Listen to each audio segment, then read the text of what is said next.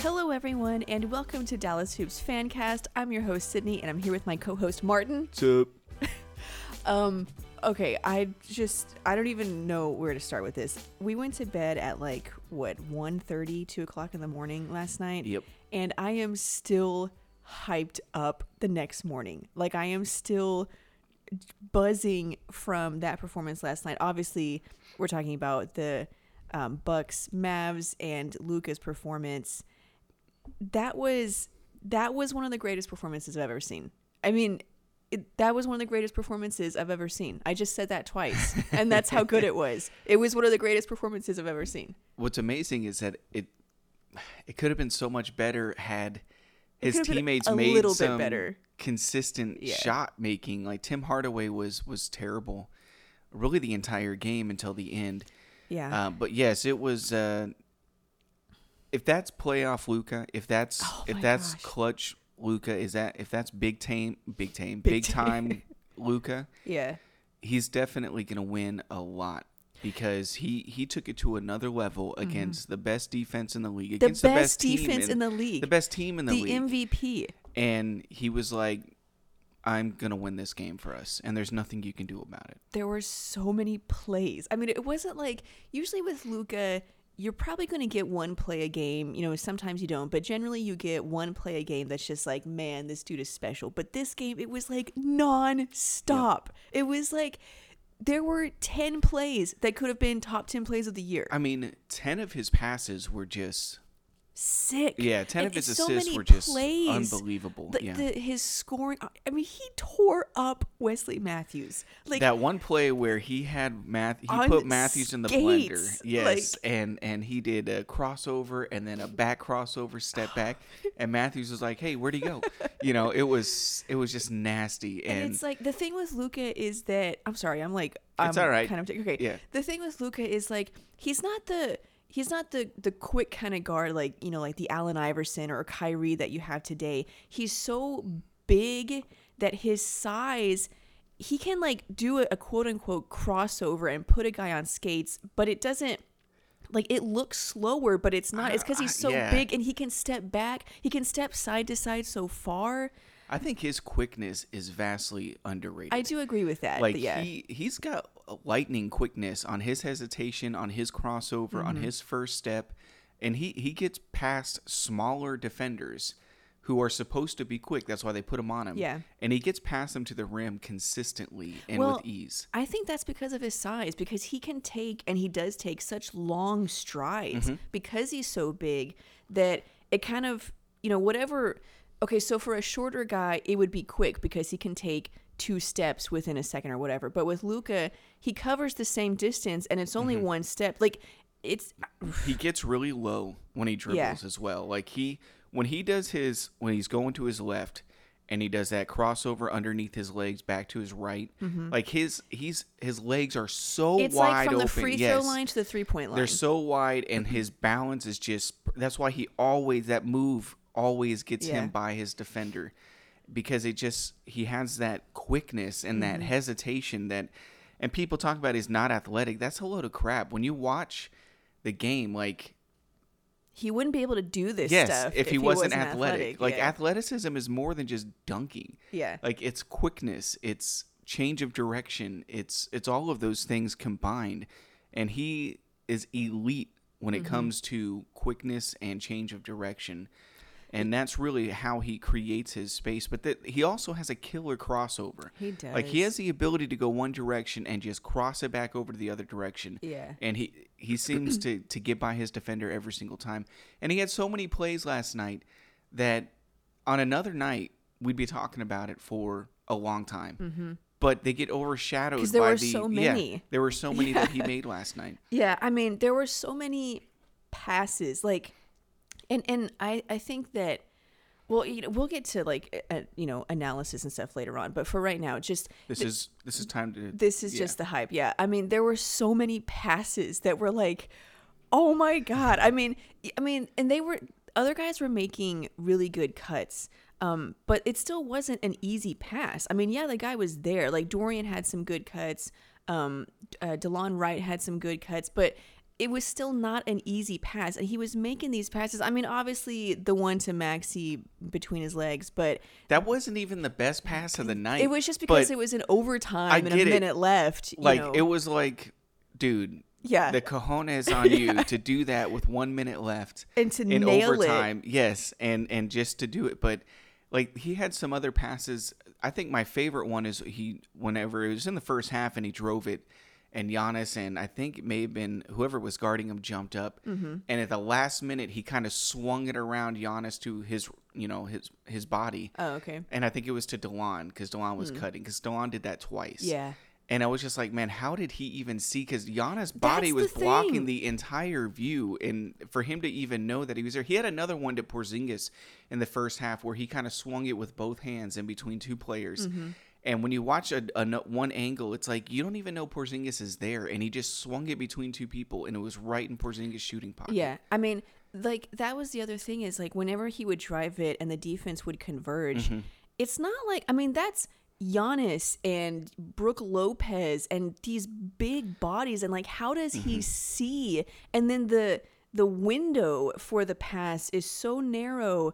It was just incredible. Well, Luka's a bad matchup for the Bucks because what they want is you to dish it out. I don't know why they allow so many threes. I don't know if that's their scheme, but they do not let buckets in the paint. And Luka is so good and crafty at finding the open shooters last minute. Like, the last minute, he's able to find them. So he's really a bad matchup for them. I mean, well, the other time they beat them, Luka wasn't playing. But, I mean, same scheme. But, yeah, I mean, he just had so many plays that were just wrong. Just so mean. It's like, man, these guys have families. You can't do that to them. Like, there was the one when he put Matthews on skates. He did that twice to Matthews. The second time, the main one, Matthews kind of, when they were walking back down the court, Matthews did a quick glance at him. He didn't even look at him. He was like ashamed to look at him in the face. He couldn't even make eye contact. I remember that one. Yeah. I mean, it was so good. And then I think the very first highlight play from Luka was when he did the fake behind the back thing that Rondo sometimes does or used to do. He did that, and then later, I mean, and that was like, we were going crazy over that, and we had no idea what was about to hit us. Yeah, I mean, that was those were the highlight plays, the passes, the scoring, the big shots. I mean, he made big shots down the stretch and in overtime, and that's the other part of it. I mean, aside from the highlights, he carried the Mavericks to a victory. Now, other guys had amazing performances like Dorian Finney-Smith, and we're going to talk about that, and Kristaps Porzingis, which I want to talk about because I feel like he deserves a lot of love. But really, without Luka, there was a point in this game where it was going the way that it always does, where they kind of had a lead or not. But, last 5 or 6 minutes, it was like pretty much gone. And you were like, okay, here we go again. Like, fun game from Luka, but here we go. But then he was like, no. Well, there was a point, I think, it was going down that path. And the Mavs started missing their shots. Luka even missed a shot.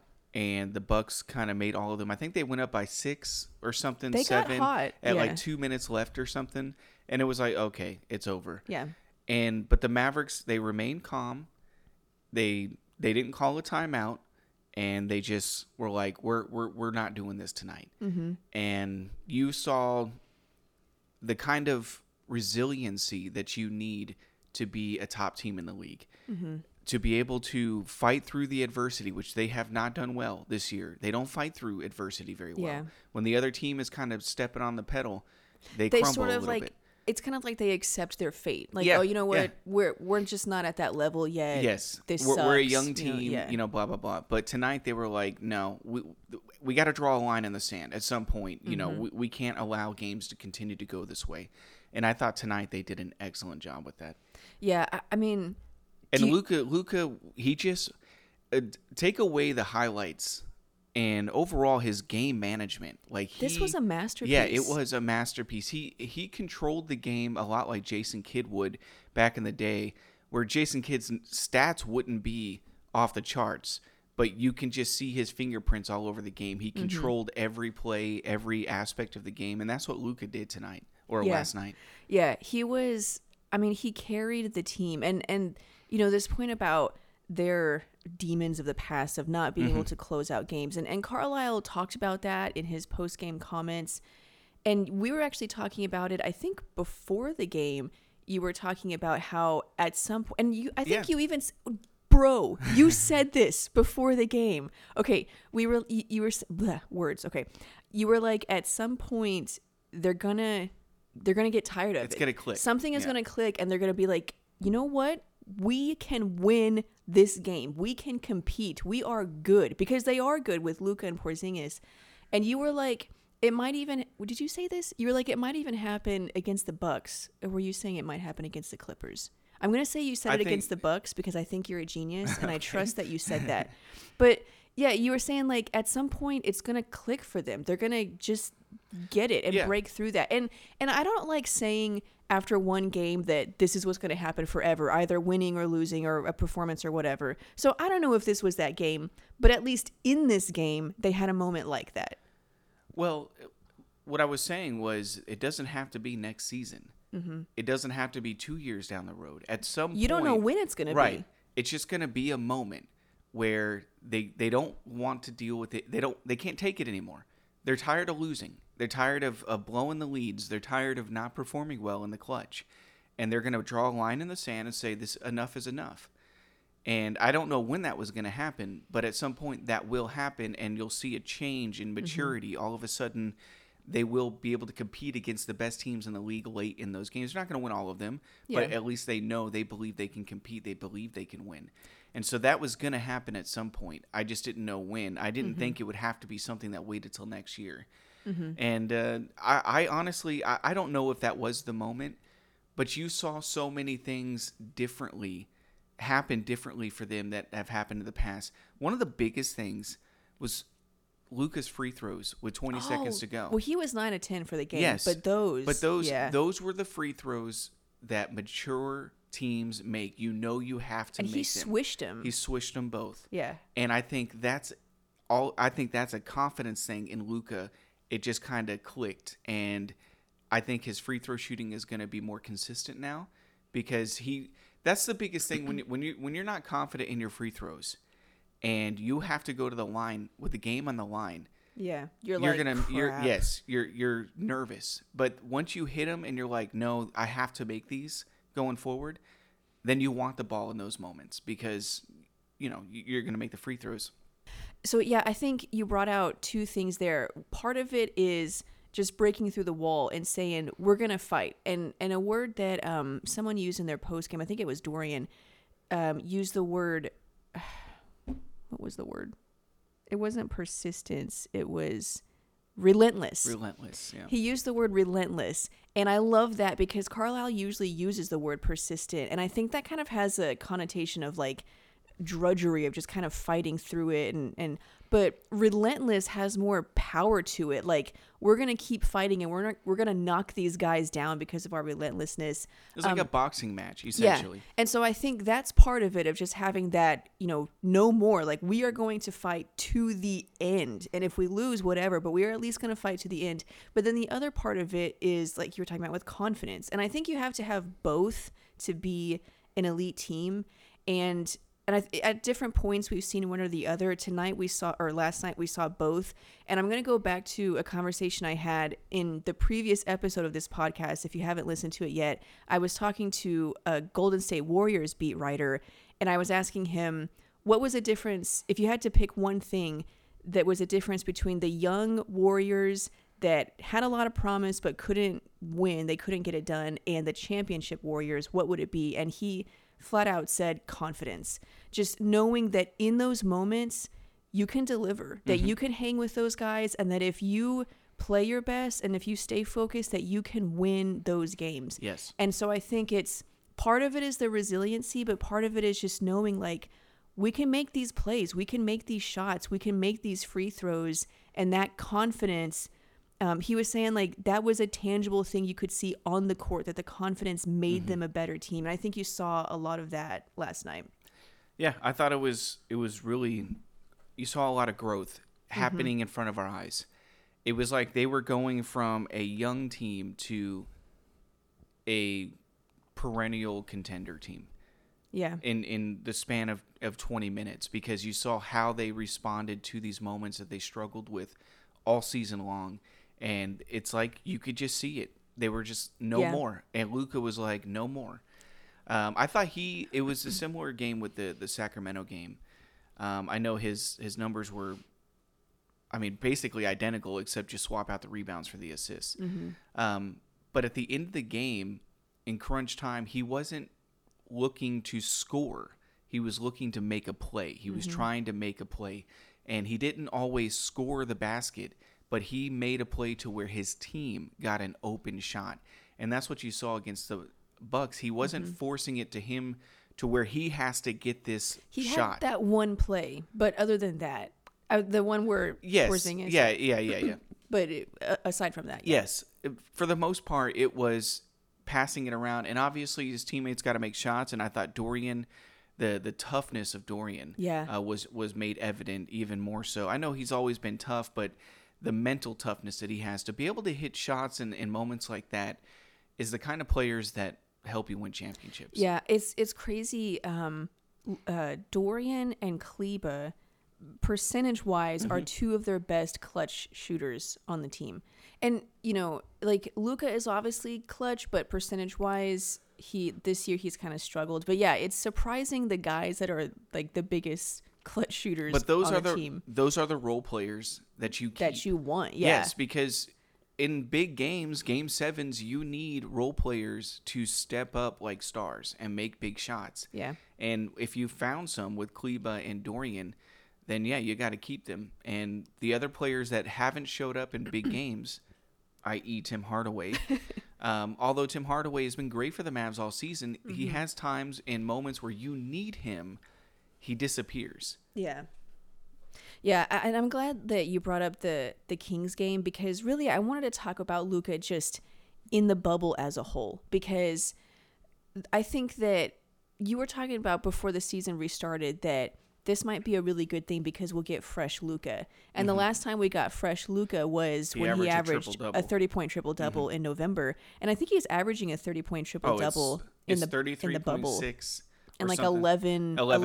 Yeah.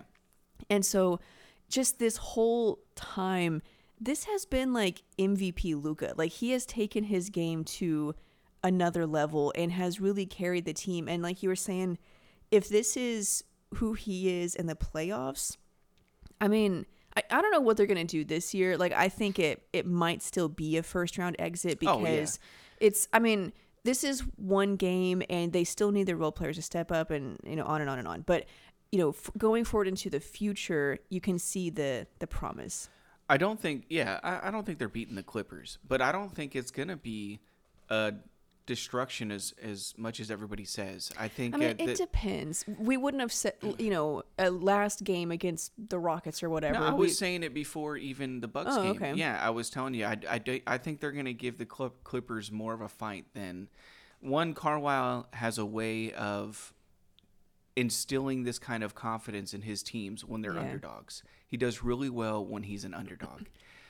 Secondly, I think the Clippers may let their guard down a little bit because they've kind of owned the Mavericks in the regular season, and they've kind of owned Luka. Yeah. And I think Luka also is going to, the guy you saw last night against the Bucks, that's the guy we're going to see in the playoffs. So I think they're going to get a couple of wins from the Clippers, but I don't think they're beating the Clippers. Yeah.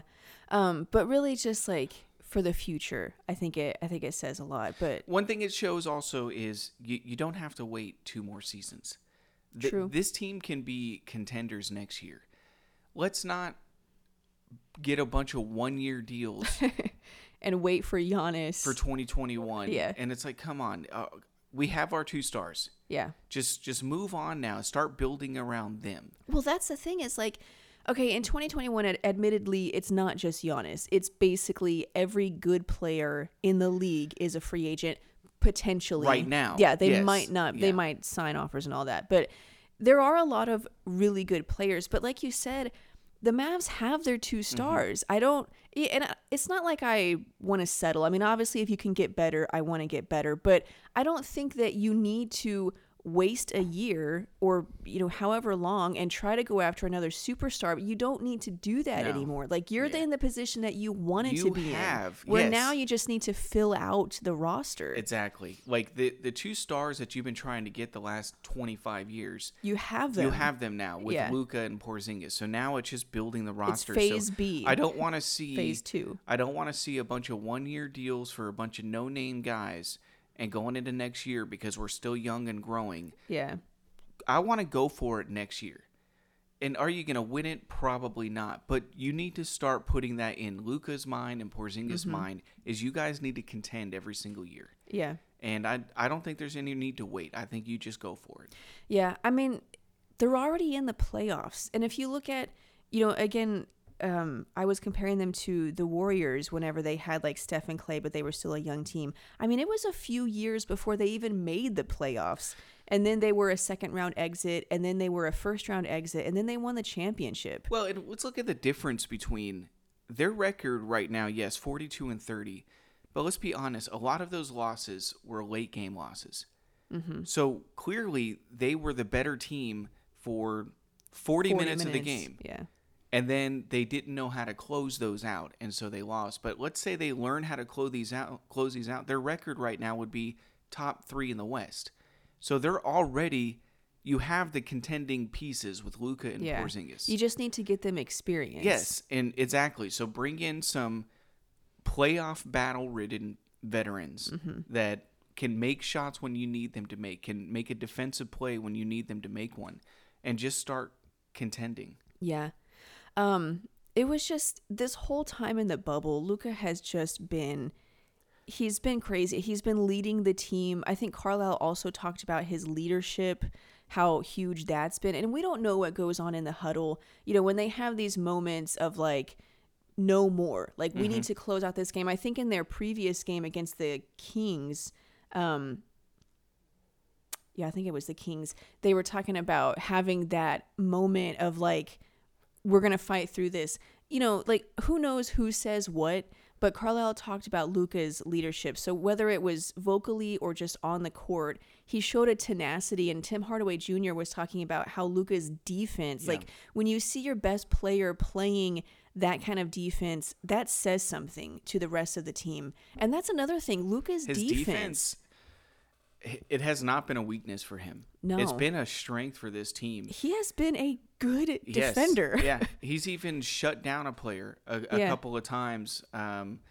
He's really good at getting to the spot before the offensive player. And he kind of just shuts them off, and it throws the offensive player off a little bit. He builds a wall. Yeah, and every now and then, because he's so big, he's just so strong. He's so long and strong and big and that, tall. His body is just big. And when his arm is up in the air, it's high up there, so it's got a lot block in the line of sight for the shooter. If he can play defense like that consistently, which he has been in the bubble, I don't know what else can we say about him. The guy showed tonight or last night against the Bucks that when he figures it out, when he has that confidence, when he believes he's the best player in the league and there's nothing you can do to stop him, there is nothing you can do to stop him. Yeah. He just beat the best team in the league. I know it's just one game, but it's the way he won. He way he beat them. Nobody has put up that stat line. Yeah. It wasn't like he did his normal thing or he had an inefficient night, but he got his guys involved or whatever it was. He put up a historic night on the best defensive team in the league, one of the best teams in the league, the MVP, who is also a defensive player of the year candidate. Yeah. I mean, he put up one of the greatest performances in NBA history against that team. I mean, and I don't know how much of this is him being fresh and, could he sustain this over 82 games? I don't know. We'll find that out, obviously. But for now, he's been amazing. He's averaging 29 points a game for the season, so... Yeah, and I'm mostly referring to the defense. Like, could he sustain that over 82 games? Well, that's another thing I want to talk about is his conditioning. Because he's playing some crazy minutes right now, and he's playing it really, really hard on both sides of the court, and he does not look tired. In fact, he looks like he's getting better as the game goes along. And in the past, that really hadn't been the case. Like, there would be times where he's so exhausted, he's over at the bench drinking water while the other team is shooting free throws. And it hasn't shown in this case. It looks like he really worked hard on his conditioning because he's been playing really hard defense and he's been carrying the team on offense, and he gets better as the game goes along. And he doesn't look, like you were saying, he doesn't look gassed. No, he looks like he could play another game. Yeah, he's averaging, I'm just looking at the numbers, like over 40 minutes a game in the bubble. Yeah. And he looks great. Yeah. Yeah, he doesn't look tired at all. And I think that's really a good sign because the all-time greats, they had that ability to carry a team for 82 games and through the playoffs. Yeah, I think in his post-game interview, I think with, I don't know who, he was talking about one of the things that he worked on was his conditioning. He said he also worked on his shooting, but he worked on his conditioning a lot. It's really showing now, in my opinion. I think his conditioning looks great. It looks, like I said, he's getting better as the game goes along. Yeah, and he's at least not declining. Yes. Yeah. You know, and that's really, like you were saying, a sign of these great players, like watching Dirk for so many years. He was the best in the fourth quarter and in his very best in a close game, like last 5 minutes. And that's not a lot of players can do that, but that's when you need them the most. So that's when they have to be their best. And that's a lot of conditioning. Yeah, the conditioning, because when you, in the last 5 minutes of a game, you're doing a turnaround fadeaway jumper. Like, your legs have to be there. The balance has to be there. The legs have to be there at the level that they are in practice. So, you know, his ability to do that, and I think with Luka, at least what you're seeing in the bubble is his conditioning is on another level right now. Yeah, I mean, I'm so hyped from last night's game. I mean, that was just... This looks like third-year Luka. There was just so many plays and buckets and so clutch. I mean, the free throws, the final play, I think it was possibly in overtime or maybe to send it into overtime to... That last shot that was like the floater in the lane. And this is overtime, yep. This is against guys. I mean, Eric Bledsoe was on him. Wesley Matthews was on him. You know, when he drove it, he's driving into Giannis and Brooke Lopez. Yes. I mean, these are like obviously some of the best defenders in the league, which is why they have the best defense in the league. I mean, these are tough defenders. And when you watch it, it's not like, I mean, they were on him the whole time. Like, he was able to shake Wesley Matthews, you know, because Matthews is an overrated defender. I mean, you know, he did good. He actually did very good on Luka tonight, but Luka was able to shake him. But for the most part, these guys were on him the whole way, and he just got these tough shots that were like insane, or these passes that were just insane. And we can move. I don't even remember his shots. Like, his passes were so awesome that I'm trying to think of what baskets did he. I know he scored 36 points. He got a spot up 3-pointer. Yeah, I remember that one, but his passes were so insane that I don't even remember his scoring. Yeah, he had a spot up 3-pointer. He had a step back 3-pointer. He had the runner. He just looked good. He had 2 turnovers. I know. Yeah. I mean, this was a perfect game. It was the focus, the mental focus that he had. It was one of the greatest games I ever witnessed. Yeah. And so we can talk now about the offensive scheme, because we talked about whenever Luka would drive it into the lane, the defense would converge on him. Like that was their scheme. And Luka had to make these passes. And to me, I think it looked like they scouted this, and their game plan was to have cutters coming in and out constantly, because there were a lot of baskets that came off of movement like that, and we don't usually see that from the Mavs. Like, I don't usually see a lot of cuts from DeLon and Dorian and Hardaway. They are there. I mean, it's not like they never do that. But in this game, you just saw it a lot more, and I wonder if the coaching staff, you know, saw that as a point of like, okay, when you drive it, this is what they're going to do. So you guys need to be cutting in and out. And I think that helped so much. Well, that's really the only way to get, good shots in the paint against the Bucks, because their defensive scheme, because if you look statistically, the shots that teams you want as an offensive team are teams in the paint and threes. And so the Bucks were like, okay, if we can take away all the points in the paint and just force them to shoot threes, then they would have to be basically on fire in order to beat us. Yeah. But so they converge. They do not let buckets in the paint. That was my point about Luka being a bad matchup for them, because he has the ability. He can pass. Last minute too. Yeah. Like, as the defense, you feel like you got him. He's in the air. He's falling down. He's he has nowhere surrounded to by go. 7-footers with 8-foot wingspans. You're like, we got him in our scheme, boom, and then all of a sudden this miraculous pass out of nowhere. And you're right, the players cutting really helped. So they've got easy points in the paint against a really good point protecting team because of those cuts. And I gotta give credit to those guys for making those cuts and for making those baskets. Like some of these that Dorian and DeLon made, they were still kind of tough baskets. I mean, one of them, the one where Luka passed it in between Giannis's legs to Dorian, and he went up for the layup. Giannis still almost blocked it. Like, that was still a tough shot. Like 0.01 second later, and that's a block by Giannis because he is a freak and just was able to go from one side of the key to the other without even blinking. So it was awesome that one where Porzingis cut last minute and had that nasty dunk where it was like it slingshotted out of his hand. That or was something. He had some pretty powerful dunks. Yeah, that alley-oop he had in the first half. Yeah, and so I like that offensive scheme, and like they did get some wide open threes off of similar plays where Luka would drive it and then kick it out. Didn't make as many of those. Dorian was great. Maxey was great. Seth he didn't even really play. Hurt. Yeah, I think he's still hurt. And Hardaway, he's really struggled in the bubble. He's had games where he scored 20 plus points, and he's had games where he scored 5 points. So I'm not sure what he's going to be like going forward. This wasn't a great game for him, but the cuts and Dorian was just great. That offensive scheme, I think, worked so well. So I wanted to talk about the scheme. I wanted to talk about Dorian. I also wanted to talk about KP. Let's talk about KP first, because I think he deserves some attention. In this game, he actually had 26 points, 11 rebounds, 3 assists, 1 block. He was 9 for 24. I mean, he struggled on his shot, but he had some plays that were absolutely amazing. And sorry, go ahead. Yeah, he had some stretches in the game where he was carrying the offense, especially while Luka was out on the bench. So he had stretches where it was unicorn KP, and then he had stretches where he didn't know where. He looked like he didn't know where to be. And I thought, and I keep thinking about this play because I don't really know what to think of it.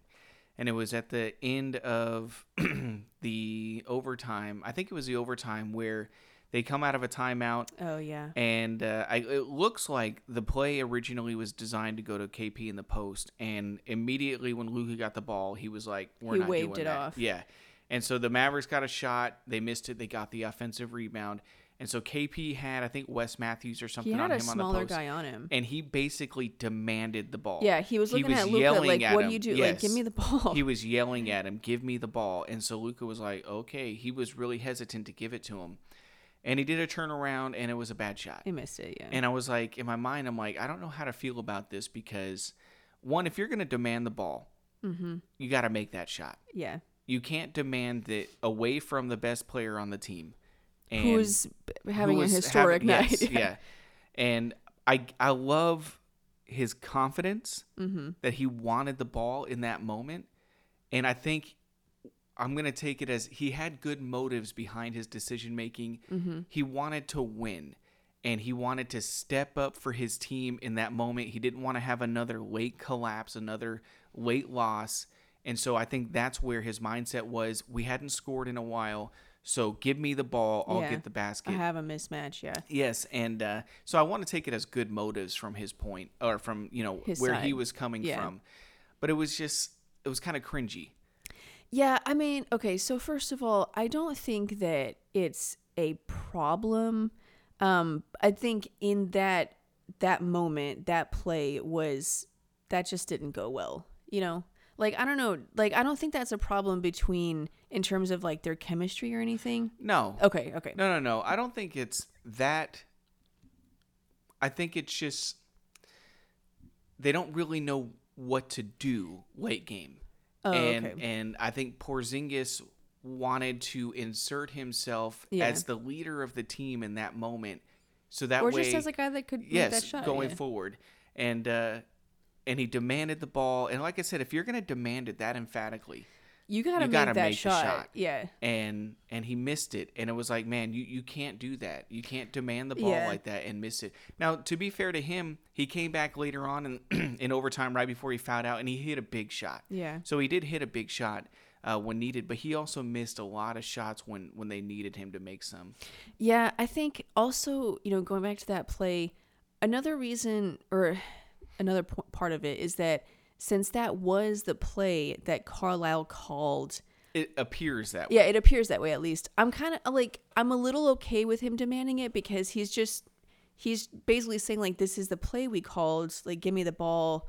And so there's that part of it, and I don't know why Luka was like whatever, and then that was just like a microcosm of like what the heck is going on here. Sorry, go ahead. Well, I do agree, like what you were saying of, knowing how to work together. I think that's something that we're gonna see them get better at, of just how they can feed off of each other as a duo. Like right now, they're a duo in the sense that they play together and they're two really good players, but how they can play off of each other, that I think if they unlock that, then that's like a whole other level. Like right now, they both score a lot and they're both great. And sometimes they have a pick and pop or a pick and roll, but they're kind of just, they're teammates just like everyone else. But if they can figure out how to play off of each other and connect that and make that a dynamic duo, that I think is a whole other level. When I think Porzingis, I don't know. I don't think his confidence is quite there yet. I think he has games where he feels really good, but I think his confidence is lacking in the big moments. Like when you need him to step up and hit those shots, I think his confidence is not there yet in those moments. So I think a lot of that is still coming off an injury. Like you're working your way back into it. And he's still I know he's 25, but he missed like 2 years of play. Those moments, this is his he third hasn't year. had these moments very often. No, with the Knicks, they never really had moments like this. No, not when it mattered. Yeah. Not against the best teams in the league. Now against the Hornets, he may have stepped up big because that's a different story. But when you're going against the best teams in the league, you got to be able to step up in those games. And that's what all the superstars do. That's what Paul George did and Kawhi did against the Mavericks. They were like, hey, we need to send a message to this team. And they came out and they made all the shots that they needed to make. And I think that's where Porzingis' confidence is lacking right now. He wants to be that guy, but I think there's a little bit of hesitancy there. Yeah, I like at least that he wants to be that guy and is trying to put himself in a position to be that guy, because it's the same thing like we were saying earlier. Eventually, you're going to break through. As long as you're willing. Hopefully. Yeah, true. As long as you're willing to be in those positions and take those shots, then eventually you will build up the confidence to where you can make those. Yeah, there's two things that will happen, though. Like, either he will continue to think he's that guy and not deliver, or he's going to recognize, hey, I'm not that guy. Luka is better. But I can still support this team. And, he's got to accept his role. And obviously it's too early to determine that now. Yeah. But for me, what I've seen from Porzingis is that's where he's struggling right now, is when you need a basket, when you need him to step up, he's falling short of that. And I think it's just a confidence thing. Yeah. And honestly, your point about him accepting like where he fits in the hierarchy, I guess, I think he does a really good job of that, because you never see him look frustrated or quote unquote pouting. Like, you never see that. After games, he's always very self-reflective, like, what he could do better, or why did this not work or that not work. And so I think he already is very good at recognizing he doesn't have to be the man, or maybe if he made a mistake, like he legit made a mistake, he doesn't blame other people. I think he's really good at that, and so I think that is like invaluable. Yes, I love Porzingis, and I believe at some point he's going to get to that level to where when you need a bucket, he can deliver for you. It's just not there right now. Yeah. And at some point, that's going to click for him also. And again, it doesn't mean it has to wait till next year. It could happen at any moment to where all of a sudden, and it has to be a game that matters. It's got to be a game that matters against a really good team. It can't be against the Kings or the Wizards or something where you come up big in the clutch, because, Harrison Barnes would do that for the Mavs. Yeah. Back when Harrison Barnes was the guy, against a really bad team, he would take over and win the game. but you need your superstars to do it when it matters, and that's where his confidence, I think, is lacking.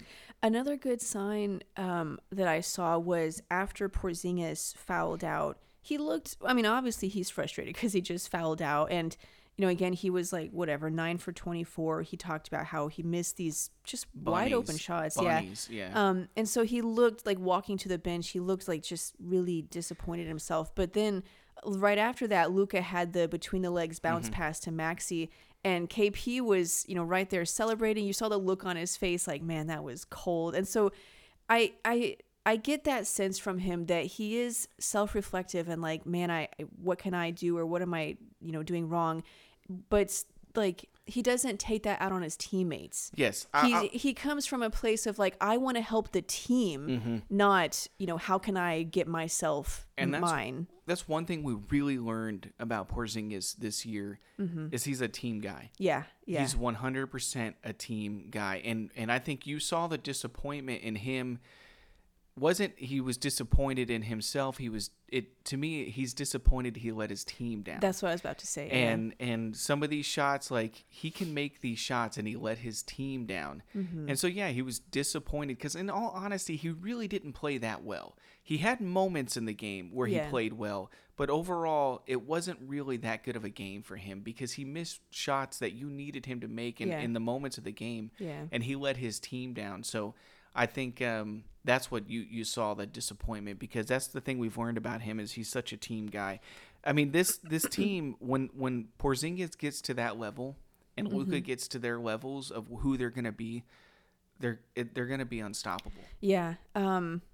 Yeah, it was just and the whole in the bubble thing, Luke, like I've been saying, like Luka's been great. Even Porzingis has been. This game wasn't as good, but even Porzingis has been excellent in the bubble. I mean, against the Clippers, he had 30 points. Against the Kings, he had 22. Against the Suns, he had 30. And against the Rockets, he had 39. Now, his efficiency comes and goes. Yeah. But yeah, he's been great. And then, Luka's been great. He seems to be a real rhythm type of player. When he's in rhythm, it's an automatic bucket. Yeah. But when he's not in rhythm, then it doesn't go in it quite as frequently. And obviously, most players are rhythm players, so that's not like ingenuity or anything like that.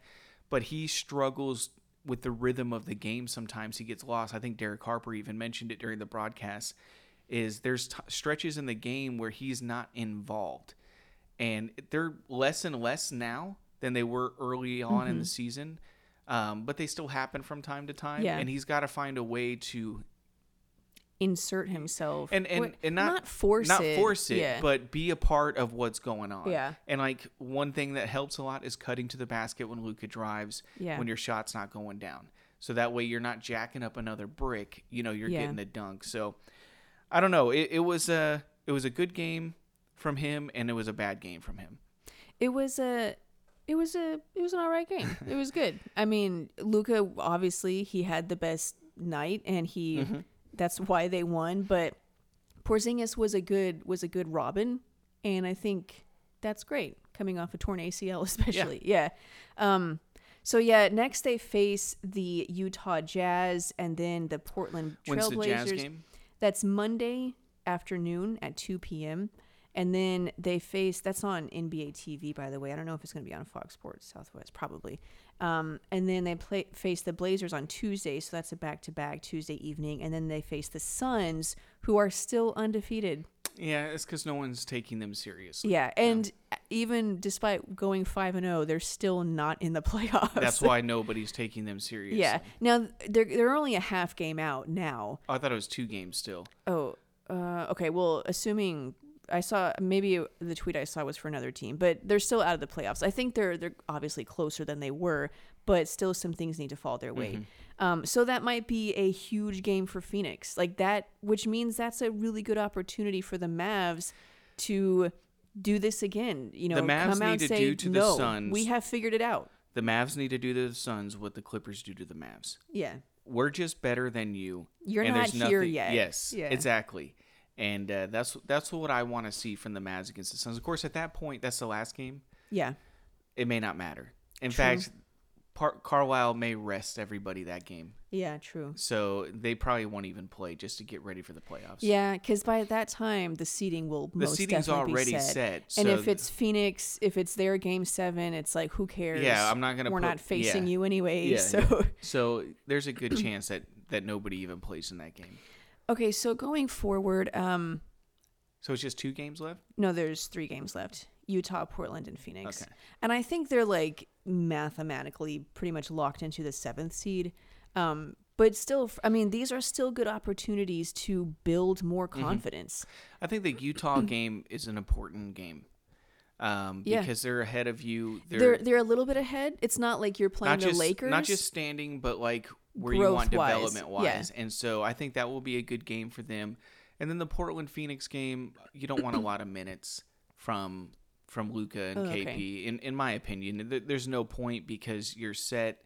You want to have fresh people going into the playoffs. You don't think they should use that to build confidence? Not against Portland and Phoenix. I think the Utah game is important, like the Bucks game. But Portland and Phoenix, they're not in the playoffs. So, you know. Yeah, maybe they play against Portland or just one of them, but I foresee, in my opinion, I think the game against Phoenix, they probably don't even play Luka or Porzingis. Yeah, and not just gaining confidence going into the playoffs, but gaining confidence for the next 5 years. You know, I remember watching some documentary about the Mavericks and Dirk and Steve Nash.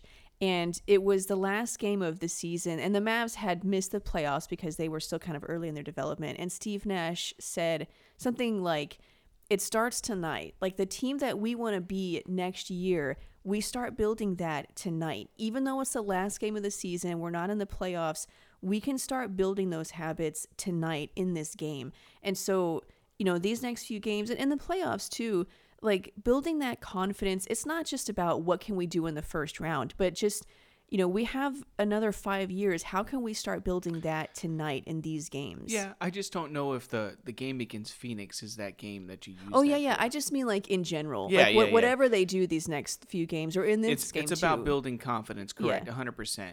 I would just hate to see Luka sprain his ankle. Or not even sprain his ankle against Phoenix. And then he's out, you know, the first 2 games of the playoffs against the Clippers. So, and not only that, the more rest he's given, the fresher he's going to be going against the Clippers. True. Okay, so there were other things I wanted to talk about, like Dorian. Which we talked a little bit about him. I mean, he appears to be a big shot maker. He is, and he has been that all year. Yeah, so it's not like we're just reacting to this one game. I go back to, I think it was the 3rd or 4th game of the season against the Lakers where Luka drove it and that would have been the game winner. Yeah, had the refs not blown it. Yeah. But yeah, so he appears to be a big shot maker, and Maxey appears to be a big shot maker. Now, I'll say, you know, I don't remember what pod I was listening to. Like, Dorian is a very good defender. He's not a, you know, all like first team all defensive, probably not defensive player of the year candidate. Does that matter at this point? No, because he's the best perimeter defender they have.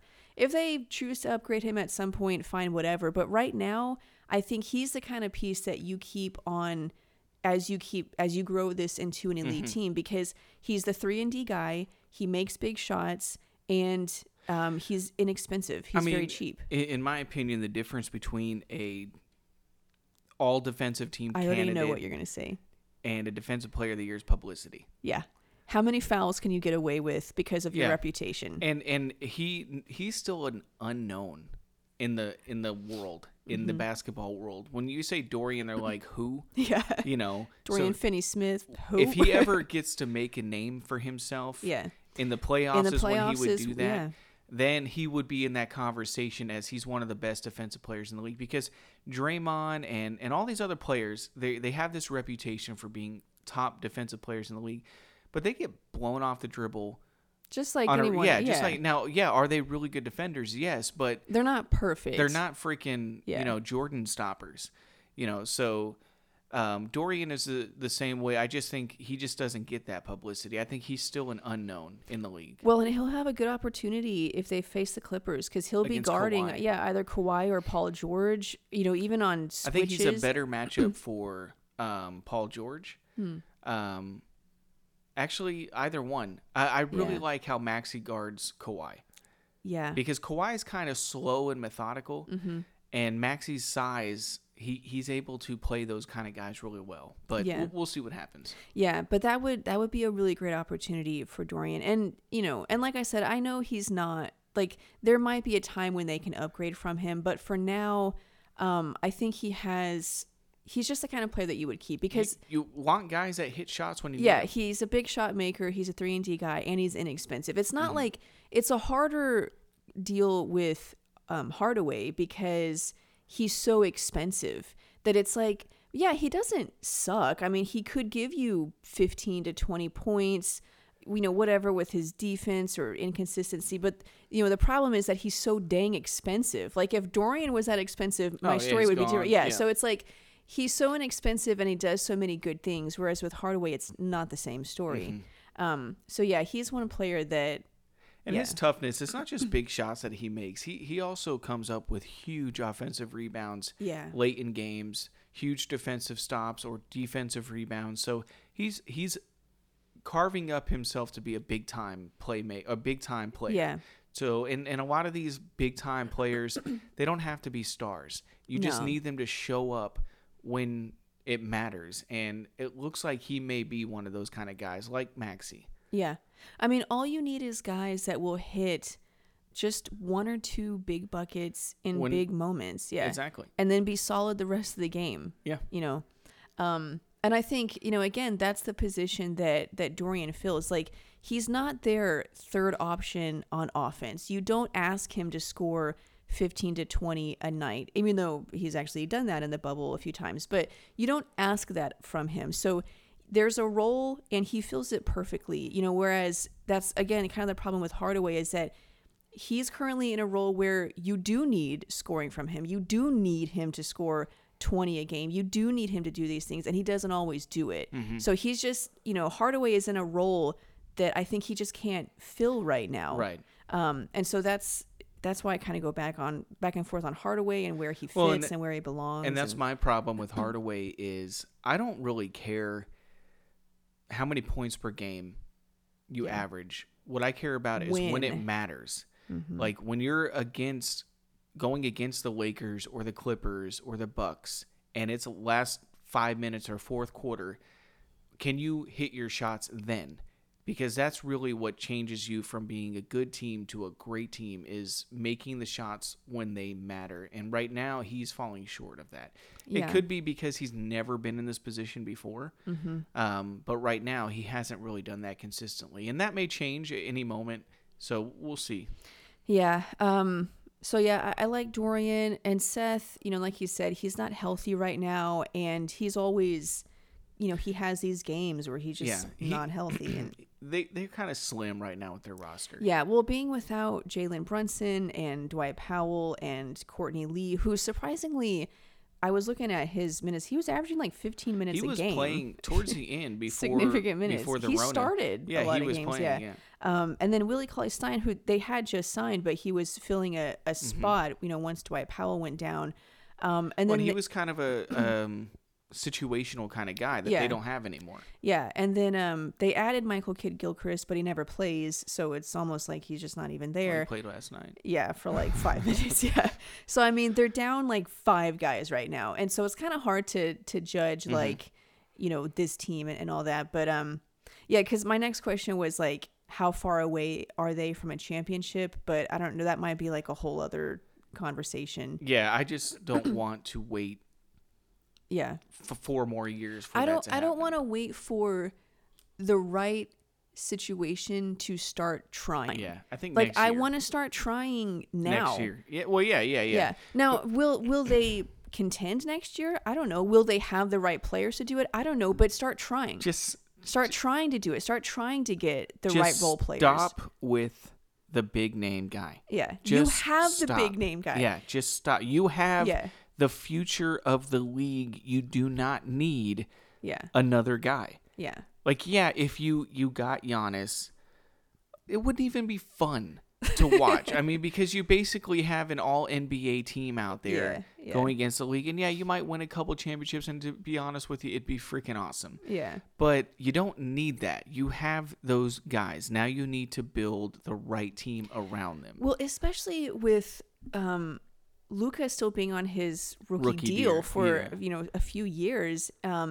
Like the team that you could build of role players, like, yeah, you could spend $20 million on Giannis, or you could get the best role players in the league that will be here for a long time, that once he gets his max, you can still get all these. I mean, you could build a dominant team with so much depth. I mean, to me, I would rather do that because I think it's more likely.